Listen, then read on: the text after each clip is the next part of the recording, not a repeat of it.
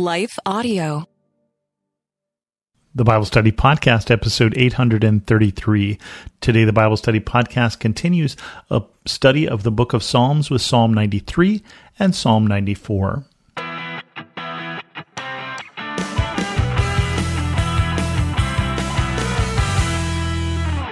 Welcome to the Bible Study Podcast. I'm your host, Chris Christensen. Before we tackle our Psalms, here's a word from our sponsor. Hi, everyone. If you've been injured in an accident that was not your fault, listen up. We have legal professionals standing by to answer your questions for free. Call now and find out if you have a case and how much it's potentially worth. Call 800-497-4410. I'm here with spokesman John Wolf. So, John, tell everyone listening who should call right now. Well, Maria, first off, thank you for having me here. It's always nice to answer the listeners' questions.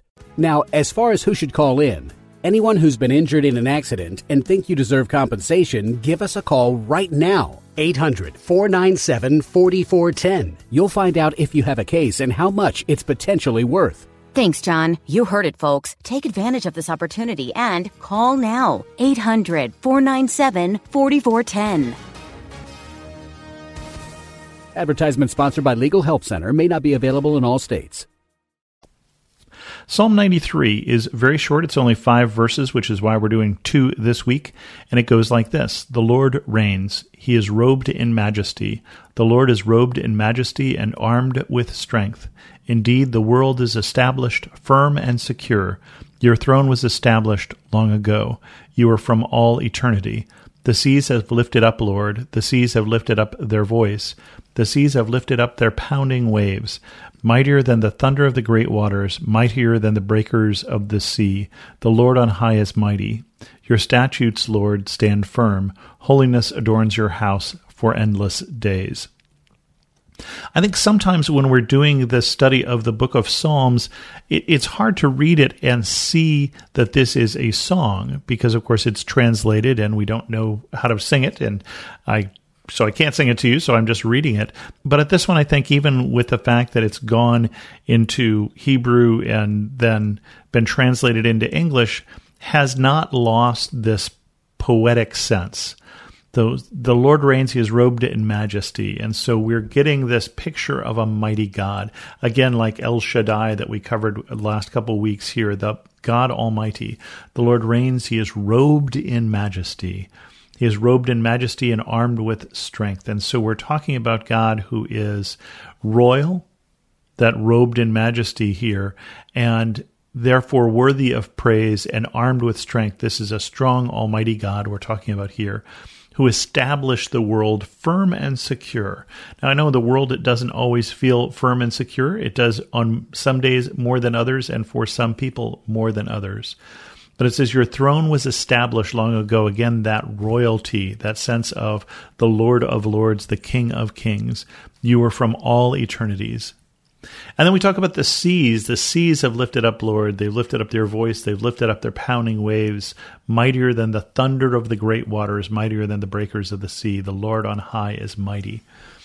And I like this as somebody who is a big fan of standing at the sea on a day when there are breakers and a day when the land is being pounded with these mighty waves.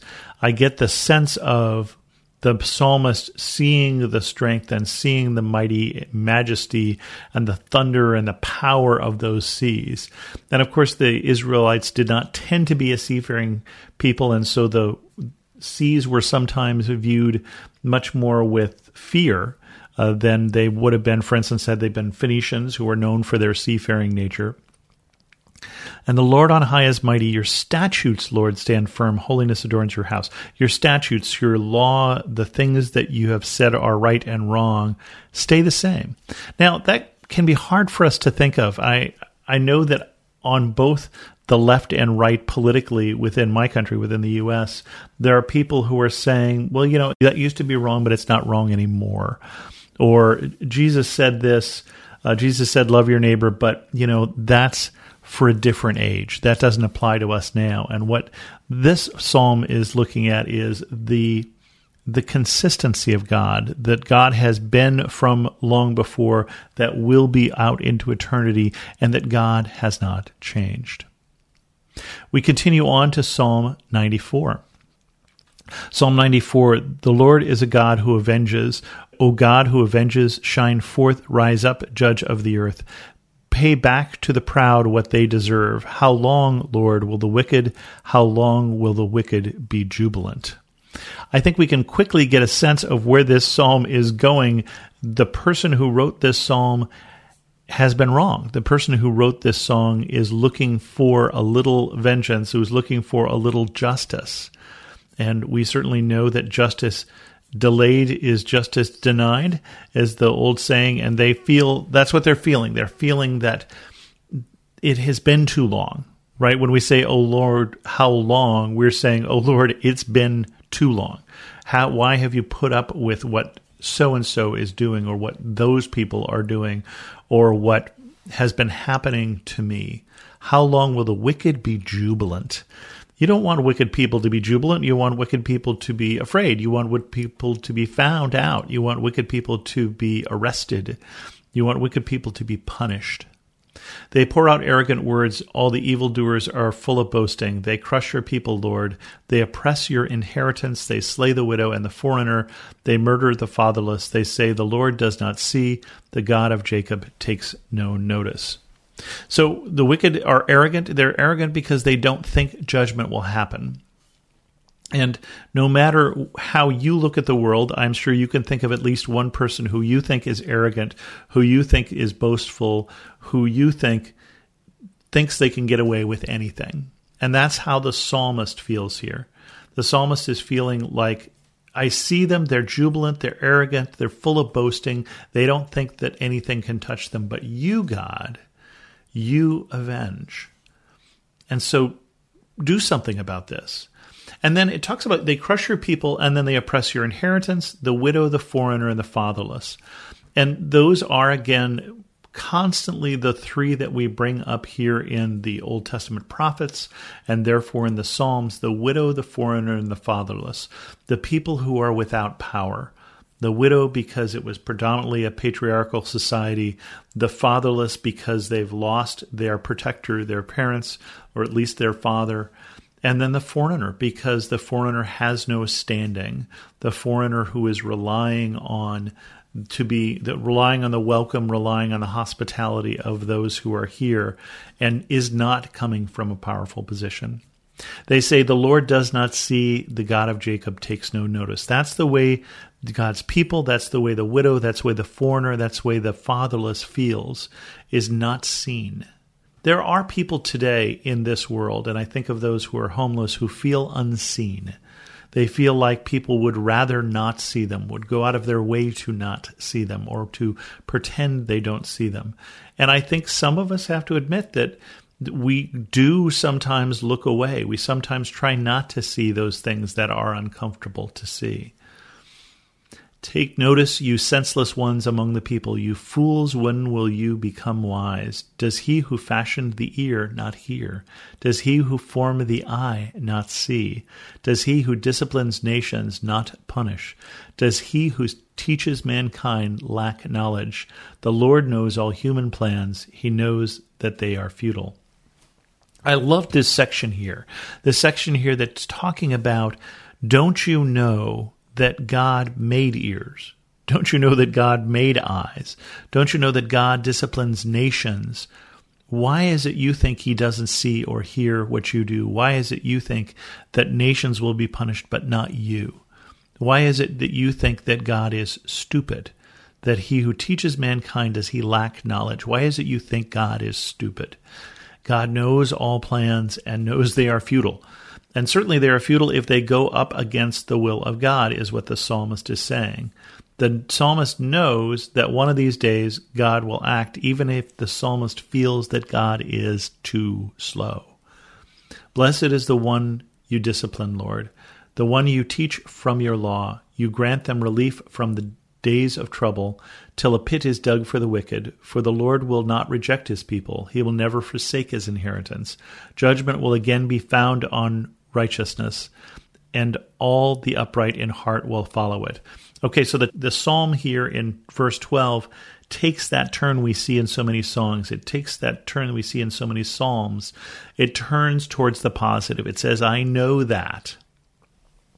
I know that God is God. I know that God from the previous psalm, who is always there, who has always been there. I know that God does see. I know that God does hear. I know that God does react. I know that God does act.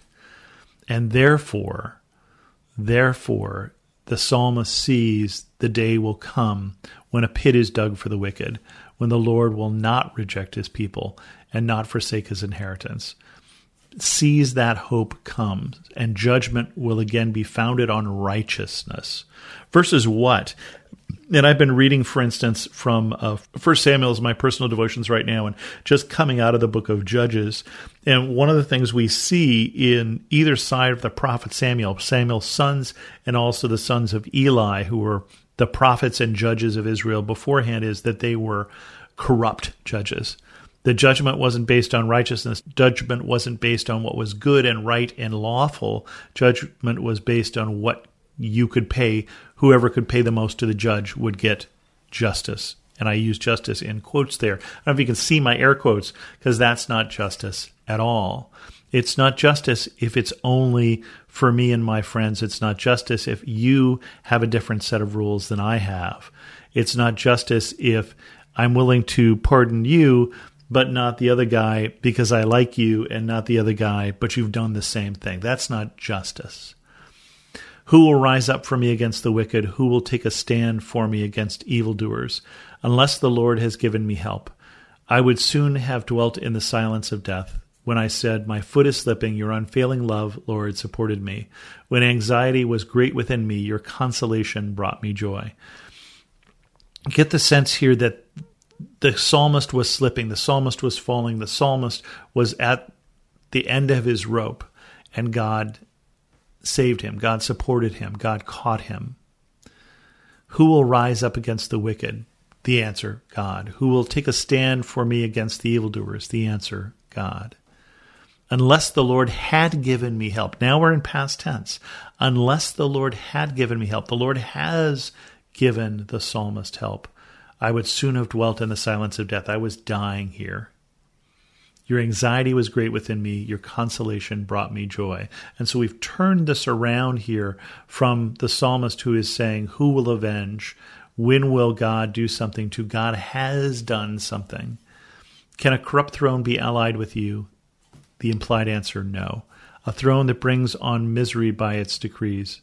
The wicked band together against the righteous and condemn the innocent to death.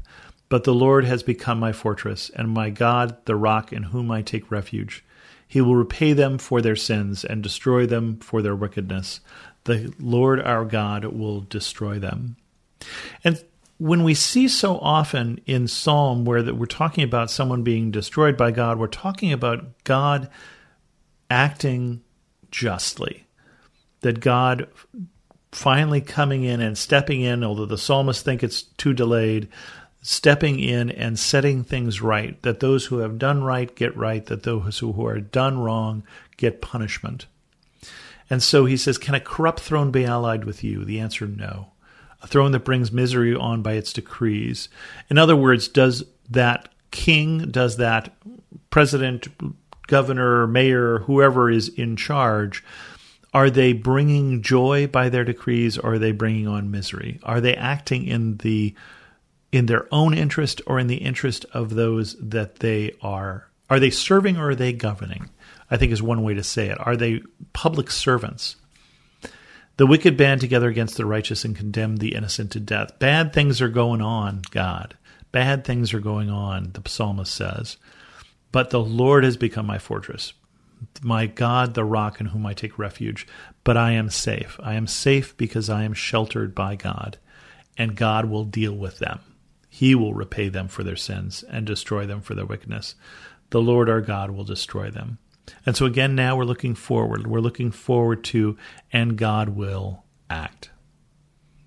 And with that, we're going to end this episode of the Bible Study Podcast. If you have any questions, send an email to host@thebiblestudypodcast.com, or better yet, leave a comment on this episode at thebiblestudypodcast.com. And thanks so much for listening.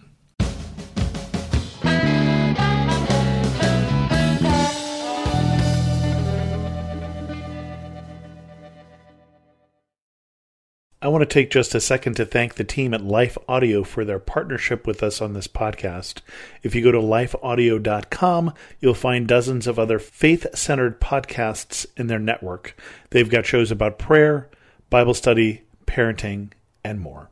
If you're tired of parenting advice and news headlines that are more confusing than assembling IKEA furniture, we've got just the podcast for you. My dear friend Abby and I are here to help you navigate the parenting roller coaster. Should your kids be on social media? What should you tell a friend facing an unplanned pregnancy? These are just some of the many questions we tackle on our podcast. Subscribe to The Real Deal of Parenting wherever you find your podcast.